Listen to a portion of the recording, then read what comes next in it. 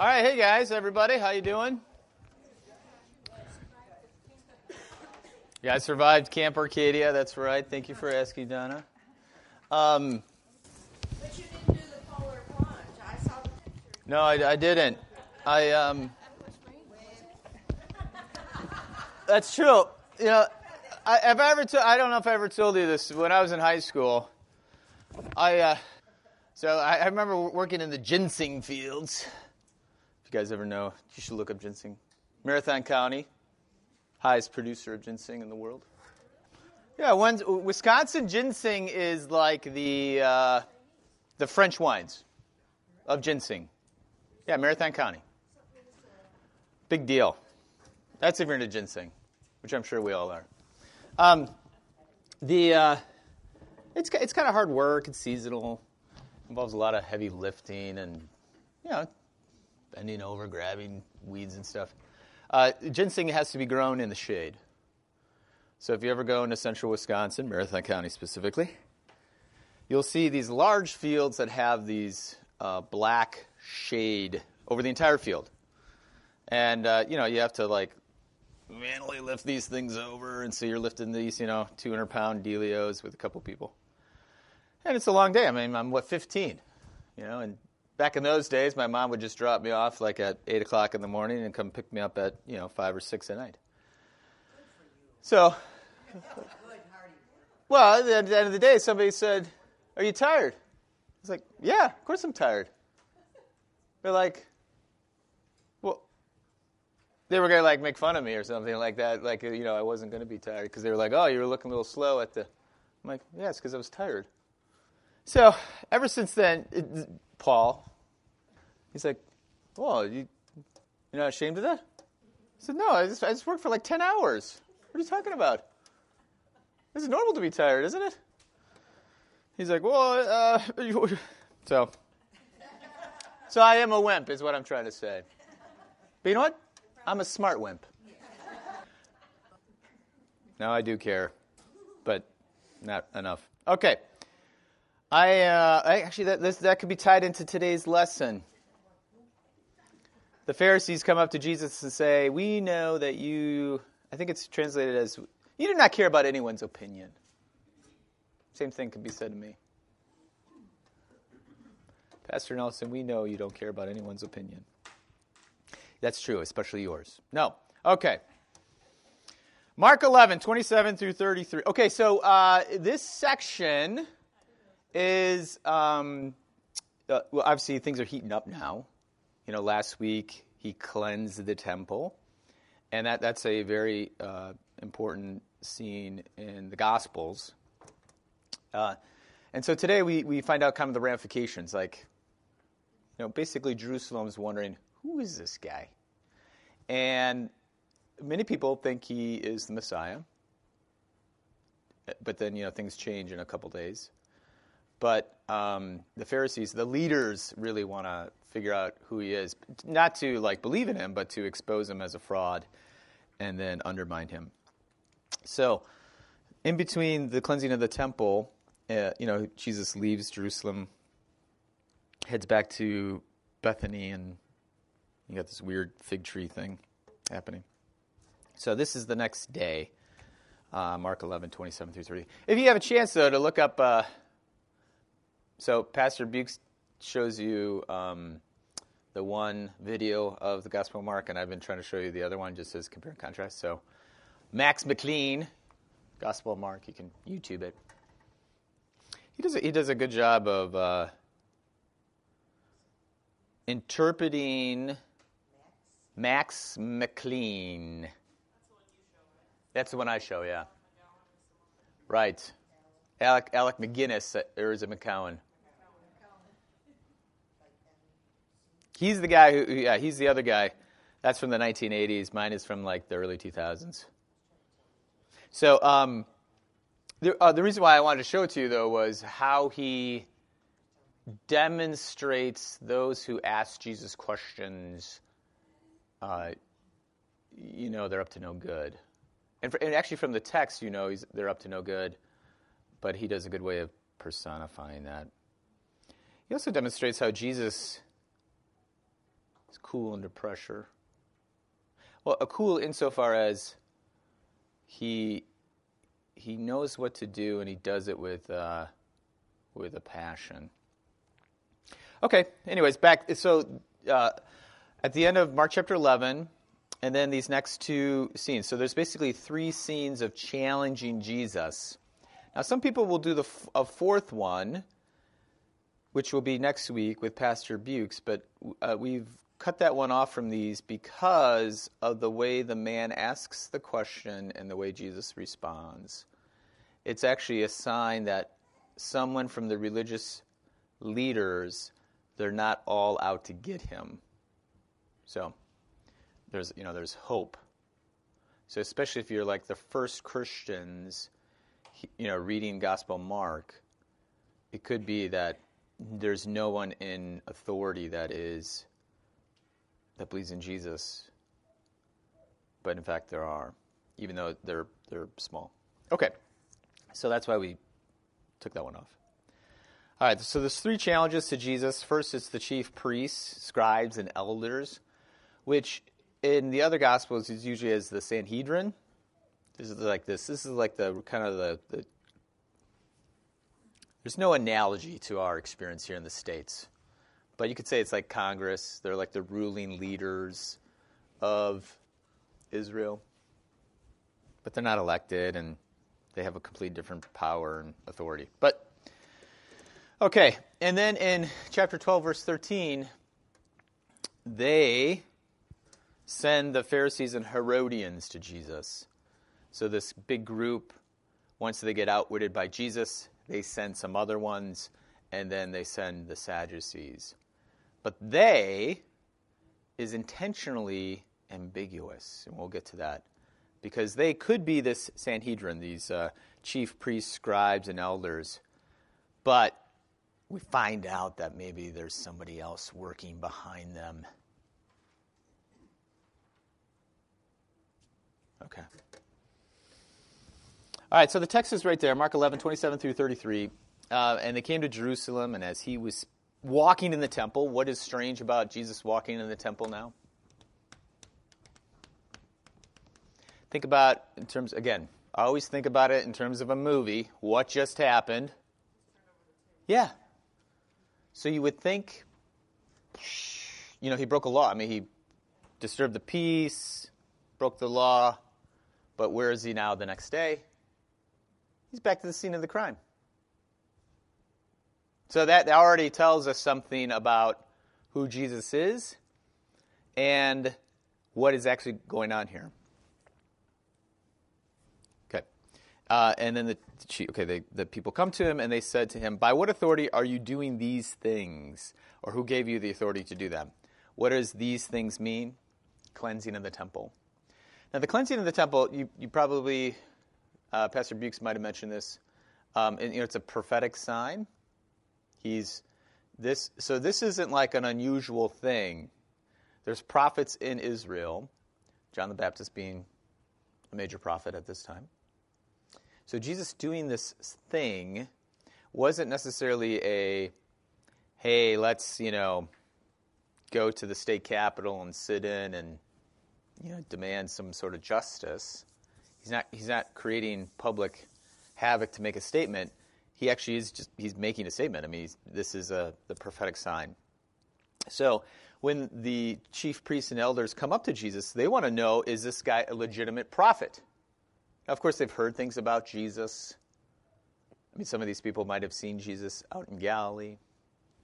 So, they're wondering if this is really a true prophet. Now, of course, their questions are not legitimate. They want to expose him as a false prophet. And so that's why they want to know what authority he's doing this. Because if he says, by a man, by John the Baptist or whoever, they can discount him. And of course, if he says from God, then they're also in a bad spot too. But that's easier to discredit because we don't know this necessarily from the Gospel of Mark, but the Messiah, where does the Messiah come from? And where is Jesus from? It's kind of a trick question. The Messiah does not come from Nazareth. It comes from Bethlehem, right? Son of David. But where is Jesus known to be from? Nazareth.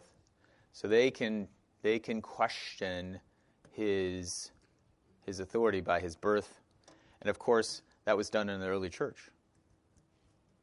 After, In fact, you have some early apologetics against Christianity, saying that Jesus was in fact the son of, a son of Joseph, right?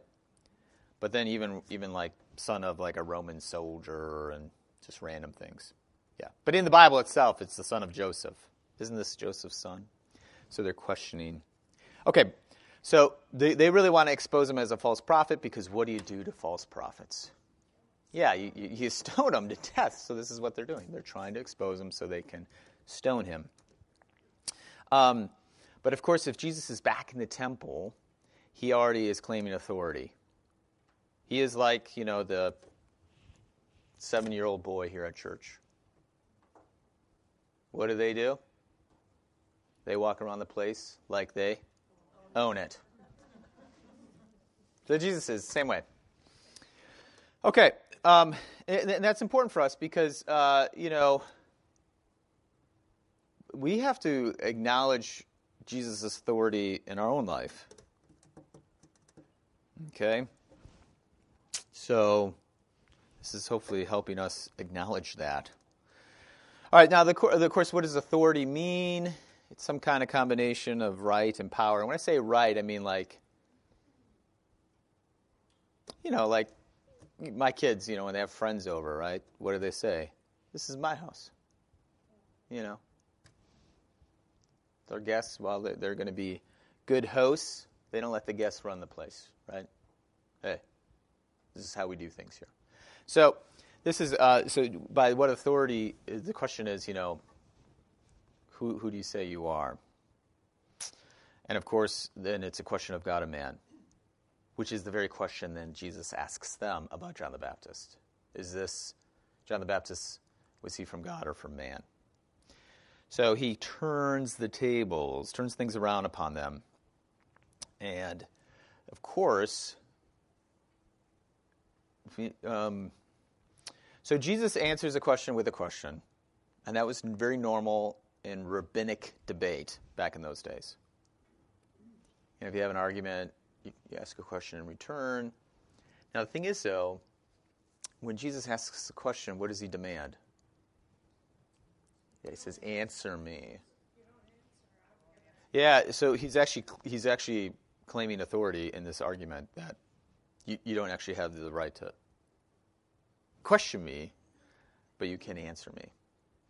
So this is, you got to think about this in terms of way back when and how much Jesus is like the BMC, right? The big man on campus. Well, those chief priests and scribes had to be mad that he outfoxed. Oh yeah. So everything is just stewing here. Well, we'll get to it. But think about this in terms of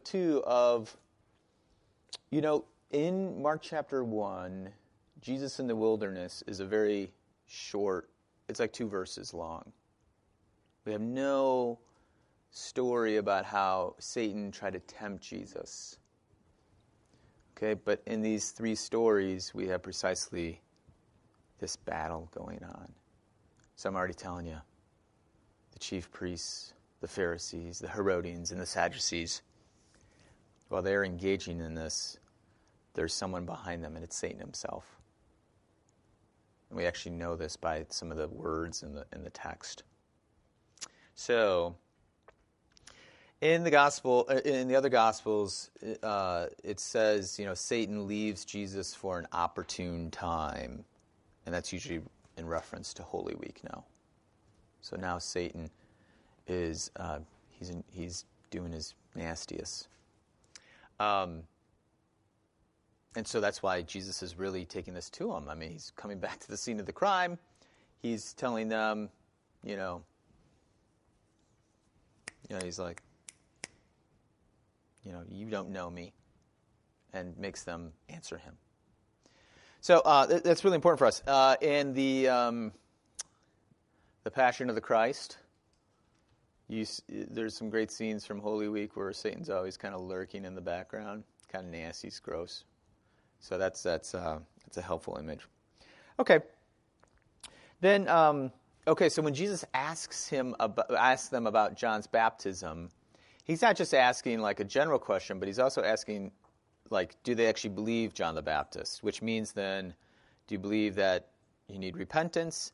And the other thing that John's baptism says, repentance for the forgiveness of sins, and then the acknowledgement of the one greater coming after him. So if they say, from God, of course he's going to say, why didn't you believe him? But not just believe him in general, but believe him about Jesus. Because John the Baptist confessed about Jesus. So he's really taking it to him. I mean, it's really kind of crafty. I always find this very exciting when I read the Bible.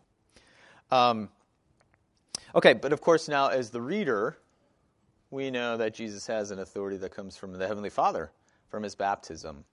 But not just his baptism, but then reconfirmed also in the Transfiguration. All right, so acknowledging John's message is acknowledging who Jesus is, then which means acknowledging you're hearing, you're repenting, you're believing, you're receiving, you're accepting, and then you're following. So this is a whole bunch of stuff happening right now in this little dialogue. So the answer, for us it's like, we know it's from heaven, but what does that even mean? All right, so the answer me then is also for us. So when Jesus says answer me, we also have to give an answer. Because at the end of the gospel, when the women say to,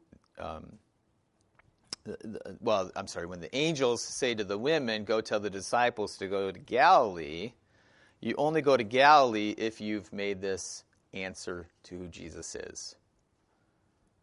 Okay, so hang on. So let's go a little fast. So Mark chapter 16, in the resurrection, the three women go to the tomb, and there's a man there, and kind of an angelic-looking man, white robes, and hey, Jesus isn't here. He's alive. But go to Galilee, just like he said, and you will see him there. You only make that 3-day journey if you acknowledge who Jesus is. Because, for a variety of reasons. One, it's a 3-day journey. You're not going to walk for 3 days without, just to see if it works. Because that 3-day journey is not an easy journey. And also, of course, what's the movie? Like the mystery about where did Jesus' body go? It just came out a couple years ago. I took the confirmation kids to it. I should remember. I watched it.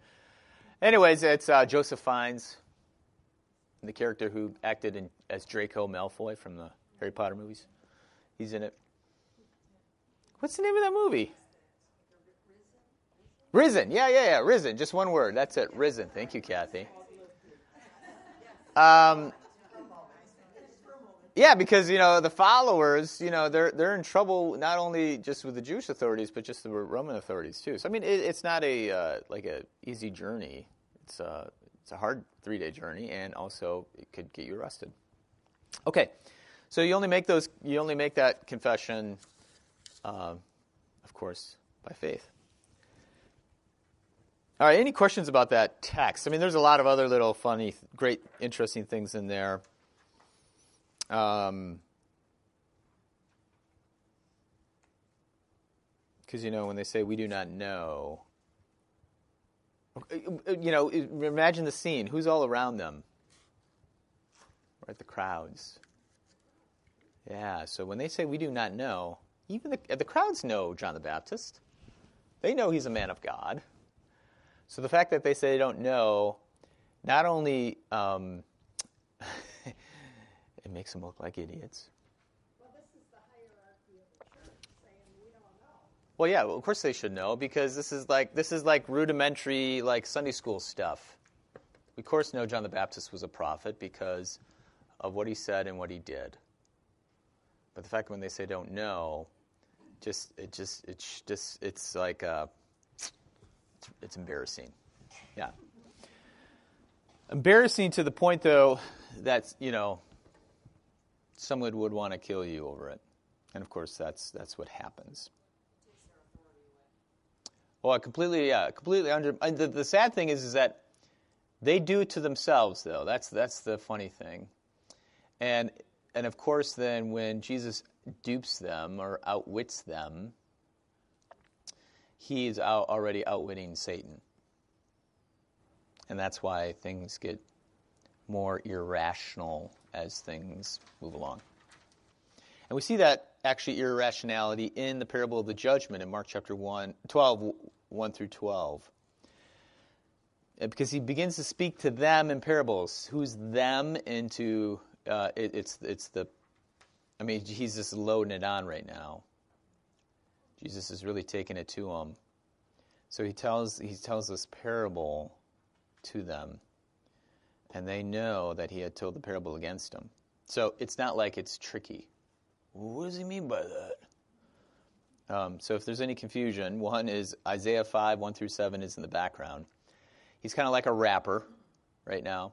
Jesus is like a rapper in general, by the way. You guys know what rap is? Oftentimes rappers sample things from other people. He does that with the Old Testament a lot. He'll take an Old Testament story and then he'll make a riff. Like he'll riff on it. So you'll see Isaiah chapter 5, 1 through 7. You're like, oh, hey, this is almost like what Jesus is saying. But it's not exactly. And that's a purpose, because people will have known this text because it's a messianic text. So people would have known it. So when Jesus riffs on it, he's saying it relates to him, but at the same time, he's also saying he has authority to do that. Yeah, to make a riff. No, you just can't just do that. Yeah, you just can't hey, I'm just going to change it. I'm going to change the meaning. Jesus does, though, because, of course, he's the authority of Scripture. Oh, and that's what he says, actually. Well, it's good. So so Isaiah 5 is the parable, but then Psalm 118. I forgot to look up the verse. I had put that in there. Psalm 118, verse something or another. Jesus then takes an actual quote from Scripture. Well, yeah, he says he does here, and then he actually applies it to himself in a way that's maybe a little different than we would think. Holly. So would it be unusual for any old person to start quoting Scripture to people? I guess when you put it like that, it makes me think that. Yeah, well, yes, yeah. But he's already stepping on people's toes by quoting Scripture. Well, yeah, quoting Scripture, applying it to himself, that's very unusual. So you see this also in Luke when he's in the synagogue and he steps up and reads and says, "The Spirit of the Lord is upon me." People are like, "Whoa, this guy is crazy." And I think one of the Jesus movies we looked at, we saw that. I can't remember if we did or not, but I think it's the Jesus in Nazareth, the blue-eyed Jesus, which is one of my favorites. Not quite historically accurate, but the blue-eyed Jesus. And, I don't know if you remember the reaction, right? Like he gets basically thrown out of the synagogue and people are like, "Whoa." They go crazy. So yeah, I mean, when you apply a scripture to yourself, either you're like a prophet and you have to prove it, or you're crazy, or you're the Messiah.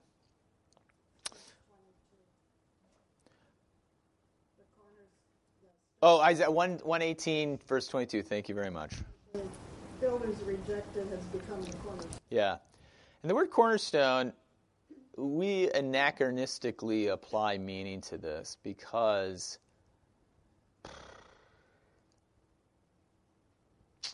most cornerstones are chosen with great, like they have to be square, right? They have to be very square and careful. But what is interesting is the cornerstone is rejected. The stone is rejected. Well, why would a cornerstone be rejected? Because it's not 90 degrees. It's not, so it's irregular. But what's interesting is, so that's like a horizontal. Cornerstones are right on the horizontal. But there's another building imagery that is actually very applicable to this text, and that is an archway. And the last piece cannot be square in the arch. It has to be irregular. It's a capstone. So that is probably a better image for us to think about, because without the capstone, everything falls apart. That's true, but the image, basically, a builder would not reject a square cornerstone. But you would reject a capstone for a cornerstone because it's not straight. So that is rejected actually turns out to be the final piece that holds it all together. So that's more of a, that's neither here nor there. It's just more of that's the imagery that's being shown here, so that we can kind of make sense. Because you wouldn't say, well, and also too, the cornerstone comes first, right? You don't put the cornerstone last. So there's a variety of reasons why cornerstone, you reject it as the cornerstone because it becomes the capstone. That's basically it. It's the last one. But the last one, so the last, of course, becomes the most important. In a way, it becomes first. All this is happening when Jesus quotes this. Because, of course, Jesus is going to be coming last because he's going to die, right? He's a loser. But, of course, he's the first to rise. But let's actually get to the parable. Was there a question over here? No? Okay. The parable, so this is one of the few parables where it's painfully obvious, based on Isaiah chapter 5, what it is. The vineyard owner is God, the vineyard means Israel, tenants mean the religious leaders, the servants are the prophets. And, there's a reference to hitting somebody on the head in verse 4. Of course, who would that have been? Think about it in terms of prophets who got hit in the head. John the Baptist. Yes, this is Jesus is because he's talking to the Herodians, the Herodians are right there. So he's really, and of course the Son now they might not understand that part, but he's making reference to himself. So what's interesting is Jesus doesn't deny their authority. They are the ones who were in charge, but they wanted ownership rather than stewardship. And that's really important for us because the people of God have leaders. This is just kind of the way things are. And those leaders, though, are given stewardship to serve. Now, we've already seen that in Mark chapter 10, right? The Son of Man came to serve and not be served.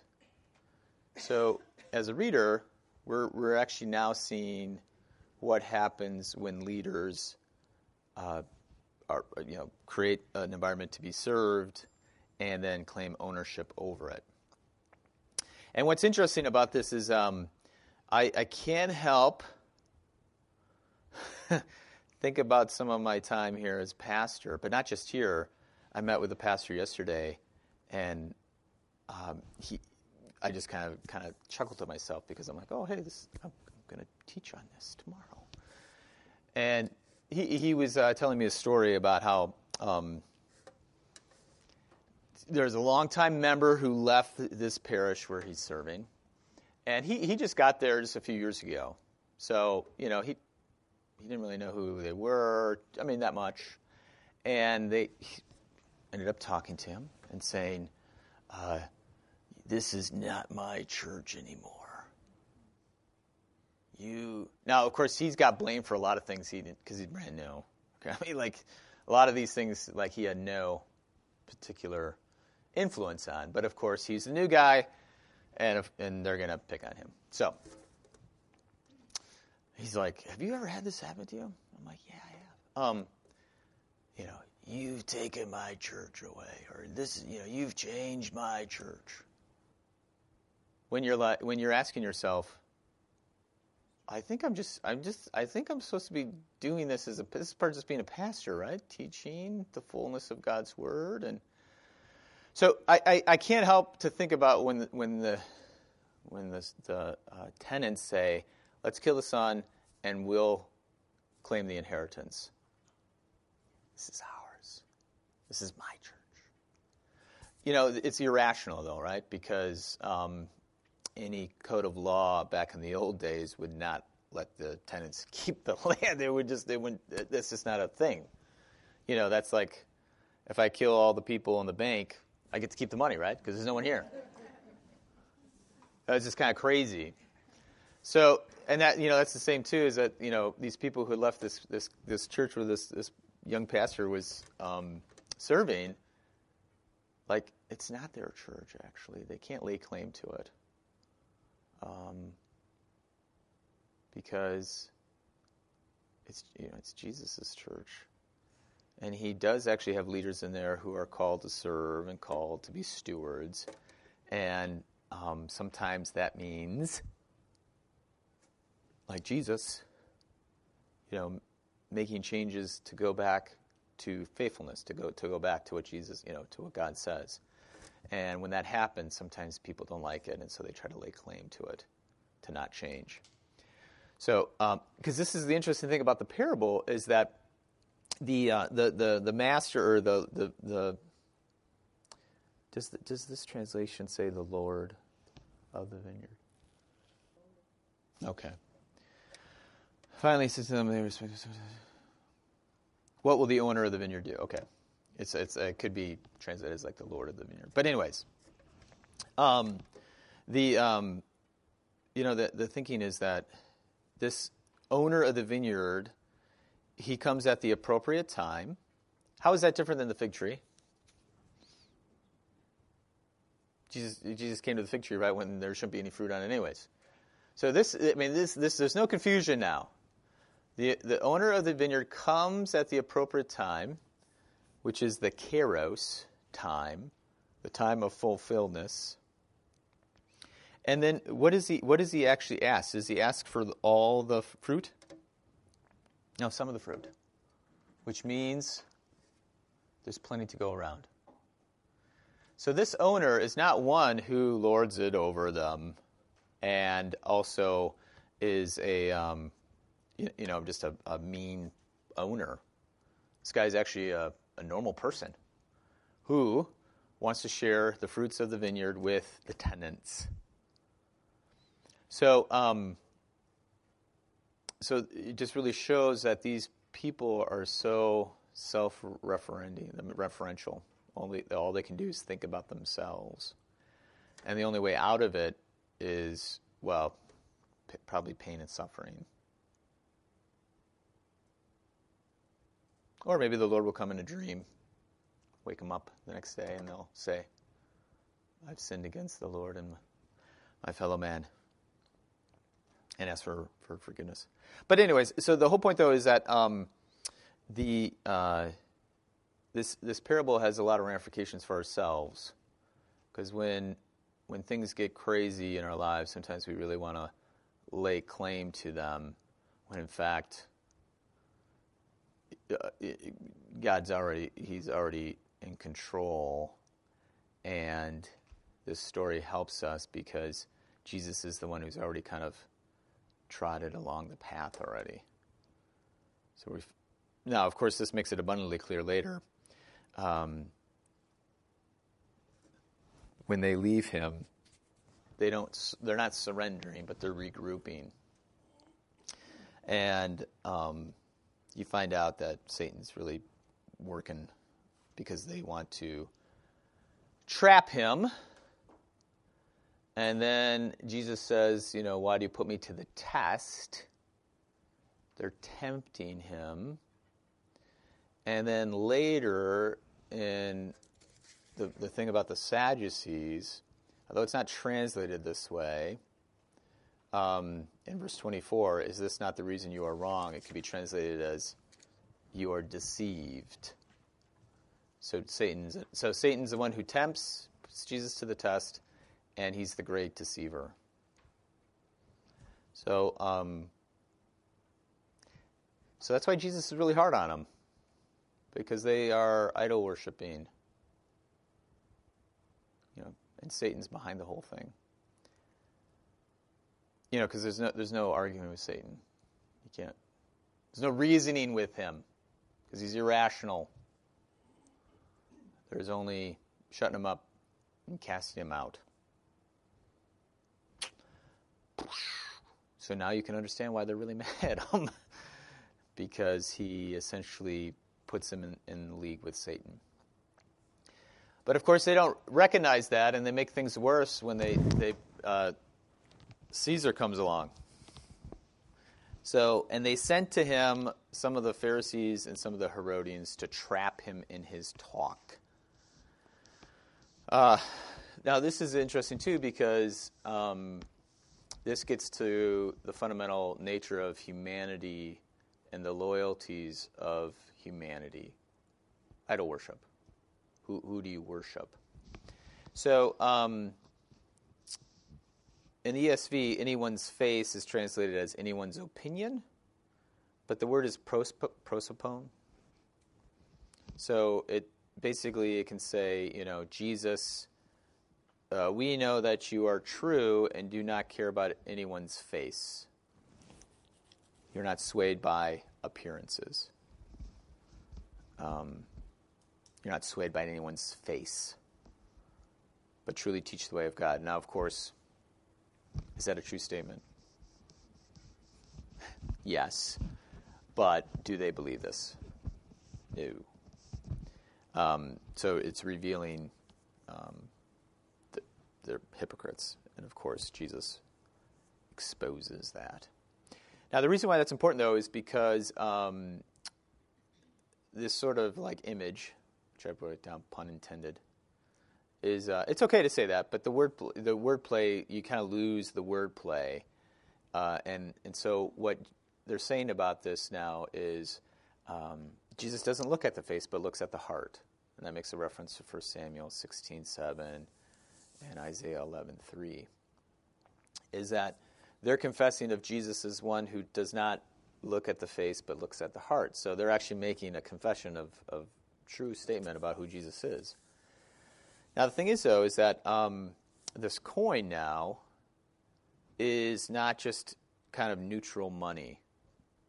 The image on the coin is sacrilege because you can't have this image inside the temple.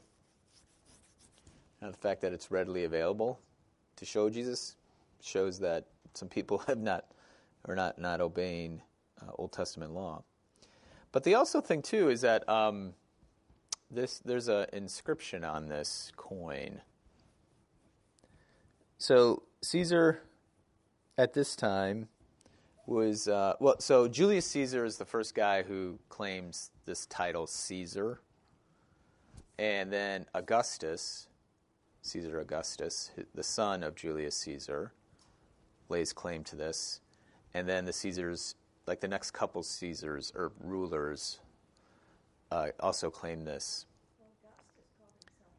That's right. So Julius Caesar, when Augustus, because Julius Caesar, of course, was assassinated, right, by Mark Antony. Shakespeare fans. That's right. And so because of this, though, there was a lot of reverence for this, and so Tiberius, Caesar Augustus, lays claim to be the son of God, divinity. So not only is he ruler of the Holy Land, but he also claims divinity for himself. So it's not just a money question. This is a idolatry question. This is a worship question. Who do you worship, or who's your first? Who's first in your life? Where do your loyalties ultimately lie? And of course, we don't see that because none of us have I don't think any of you guys have a denarius at home, do you? Because if you do, that'd be great. I'd love to see it. I mean, I always see it in pictures. But so when they're asking, hey, should we pay this tribute? They're trying to trap Jesus into saying that there's somebody greater than himself or God. Now, he really, again, is masterful at this and basically gives this kind of ambiguous answer. Render to Caesar's that the things that are Caesar's, and to the God the things that are God's. The one thing that this really means is God is the one who's above all. I mean that's really it. But the thing is that so you could pay. I mean, so in a sense you could pay the tribute because Caesar is nothing, and money is not a ultimate. Our loyalties don't ultimately lie in this money, so you could pay it, and that seems to be the case for a lot of early Christians, is that they would pay it, knowing that Caesar isn't the ultimate authority. And of course, you would see that in the witness of the early Christians, especially in the Gospel of Mark, or the early congregation that Mark was preaching to, because what happened to him? This would have been last spring. So so there's two theories on the Gospel of Mark. One that was written in Rome and written around the time of Nero. He burned the city down. And who got blamed for it? Christians. So you need to have a gospel. You need to have the story of Jesus that talks about basically dying and suffering as joining Jesus in his way, as this form of discipleship. So that all fits within the Gospel of Mark. Okay, so you have early Christians who might pay a tribute tax to Caesar, but by their death, you know that their ultimate loyalties lie with God. The other theory is that it's actually written in Jerusalem, which then would apply really directly kind of to this text. You have early Christians who are going to be paying this tribute, and you could have people like the Apostle Paul, before he became Christian, killing Christians. So, anyways, but of course, though, if he says you should pay it, if Jesus says he should pay it, he's going to offend the crowds because they really don't want this, they don't want to acknowledge Rome as being this actual power in charge of the Holy Land. I went to the Baltic states this last summer during my sabbatical. And Estonia, Latvia, and Lithuania, all three countries have 100-year independence. 1918, 2018. But if you have lived through the 70s or 80s or 50s, and if you maybe lived through the 40s too, I don't know, some of you might have, you would know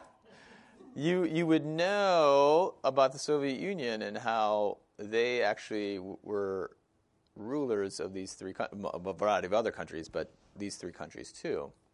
But Estonia, Latvia, and Lithuania both consider the Soviet Union a foreign occupying power and never really was in charge. That's why they can say they had 100 years of independence. It's kind of a similar way for some of the Israelites at this time. Rome is not actually in charge. They're just a foreign occupying power. And Israel is just going to wait them out. But, of course, the proud ones will say, of course I'm not going to pay that tribute because why would I don't have to pay that because they're not in charge. Okay? So if Jesus says, yeah, go ahead and pay it, you have this whole group of people who are going to be completely offended. And then, of course, if he says, don't pay it, the Herodians especially, the Herodians are in cahoots with the Romans, can say, this guy is treasonous, and we can get him, kill him. So what didn't work at the first try when the guys came up and questioned Jesus' authority about John the Baptist, because if he's proved to be a false prophet, they can kill him. Now, if he says, don't pay it, they can kill him now too for treason. Because they're really banking on him not paying it. Because now this would be, why would they be banking on him saying don't pay it? You know this, okay, so oftentimes our fears are projected on others. And what are the Pharisees and the rulers afraid of? Well, we already know from the earlier text why they said we don't know. Why did they say we don't know about John the Baptist? They fear the people. So if Jesus says, pay it,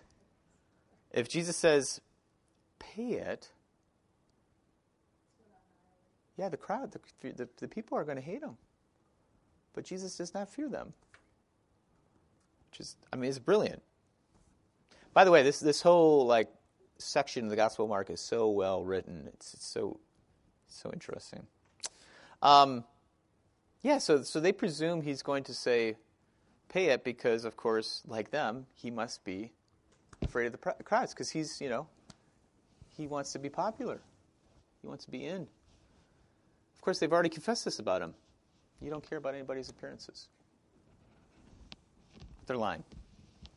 So I think it's just a really, really fun little, he got him. Boom. But of course, though, Jesus' answer gets to the root of everything. Where do our loyalties belong? It belongs to the one who made you. So it also gives humanity more meaning than power or money. Anybody remember? That's a rap quote. The money and the power and the money, minute after minute. Come on! Nice! Whew. Gangster paradise. Okay, listen, man. I'm just saying that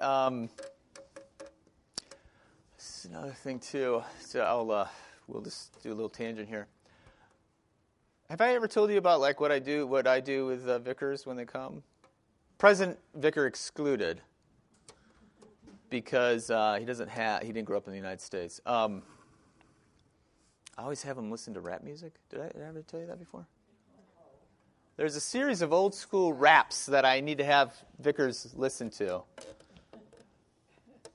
because the life of a pastor is very similar to the life of a gangster. So rap really is really kind of a normal part of our life here at St. John. Okay.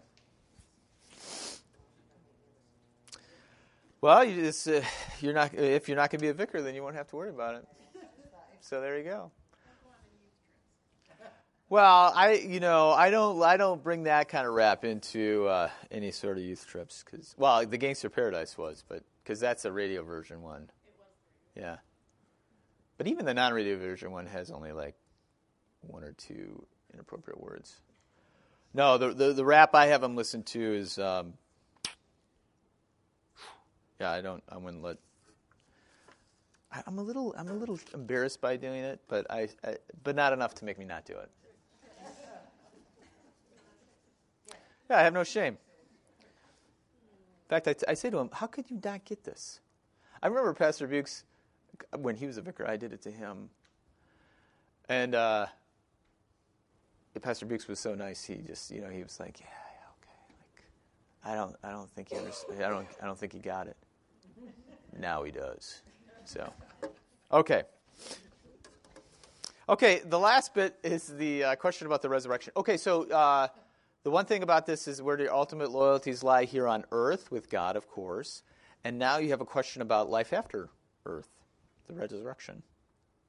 Now, this is a very interesting story because I don't know if you guys remember when we did the Apocrypha. I think Pastor Bukes did the Tobit story, right? So did anybody, like, when you're like, oh, hey, this sounds like Tobit? Yeah, there's a theory out there that they're actually making fun of Tobit. Now, because the Sadducees make fun of a lot of Scripture, because not only do the Sadducees not believe in the resurrection, which you get from the text, they actually only hold the first 5 books of the Bible as authoritative. So like the prophets, the Psalms, Proverbs, none of that is Scripture.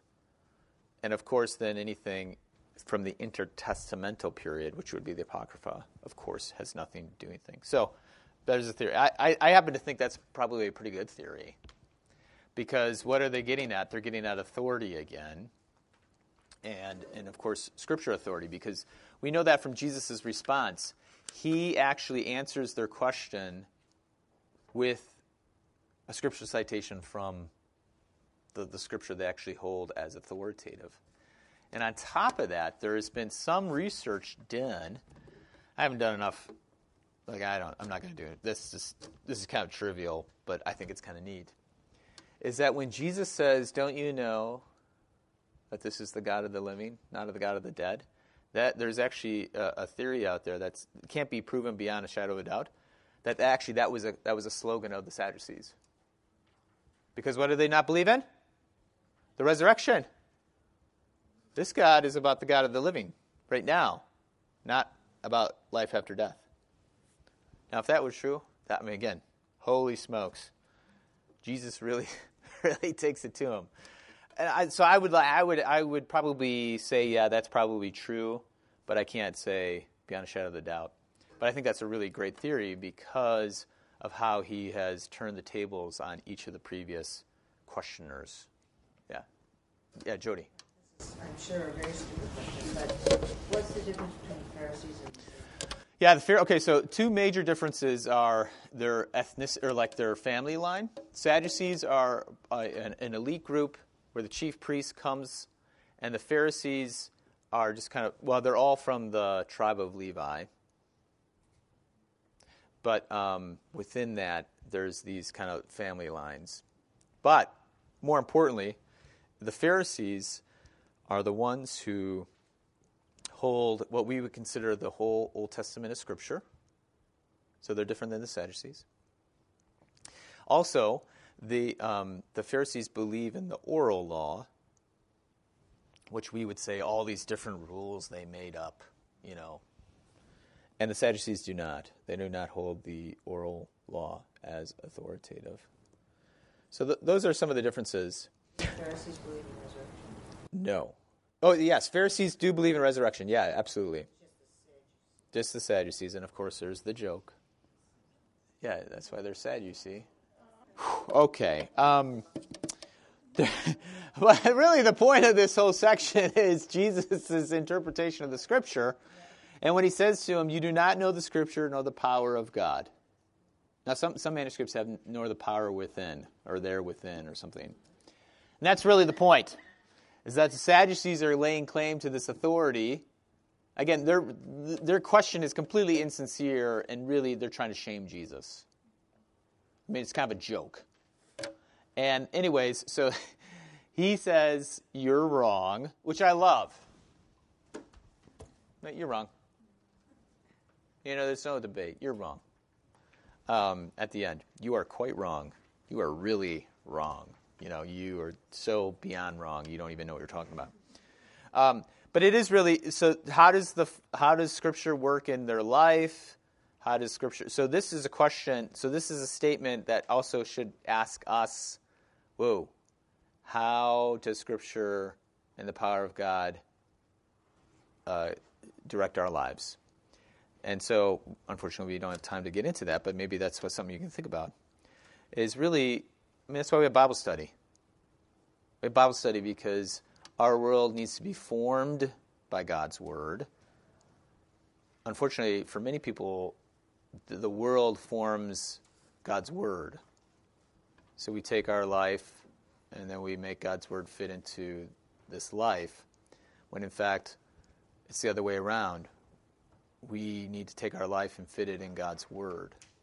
Because by doing that, then our life is transformed. Just like the Sadducees' life is transformed. Christ takes a rallying cry of their own and actually shows them that this is the real meaning behind this. So this is important for us because when we are incorporated into God's Word, our life then opens up beyond the living and goes into the dead. And that has to do with the discussion on angels too. Hopefully, I can't remember if I put that in there, but the one of the interesting things is that Jesus might be making a confession of the fact that angels, the distance between the living and the dead is not as far as we might think. As angels are among us, maybe the veil between life and death is a lot shorter than we think. And of course, we do confess this in the liturgy. When we confess that when we go to church with the living and the dead, with those who are in heaven also. So, of course, Jesus is the place that brings this together. But, there's a lot of things to think about there, too. Holly. I'm sure everyone already got this, but it just became more clear to me why he uses that statement about Moses. It's a tense issue, so he didn't say, Right. the God of Abraham, Isaac, and Right. I am the God. I am the God. So They're still living. Yep. Dead. That's right. That was unclear for anyone else, maybe. No, that's exactly right. And that. Any other questions? Comments, concerns, critiques? I'll try to keep rap music out of next time, but let's pray. Lord, remember us in your kingdom and teach us to pray. Our Father, who art in heaven, hallowed be thy name. Thy kingdom come, thy will be done, on earth as it is in heaven. Give us this day our daily bread, and forgive us our trespasses, as we forgive those who trespass against us. And lead us not into temptation, but deliver us from evil. For thine is the kingdom, and the power, and the glory, forever and ever. Amen.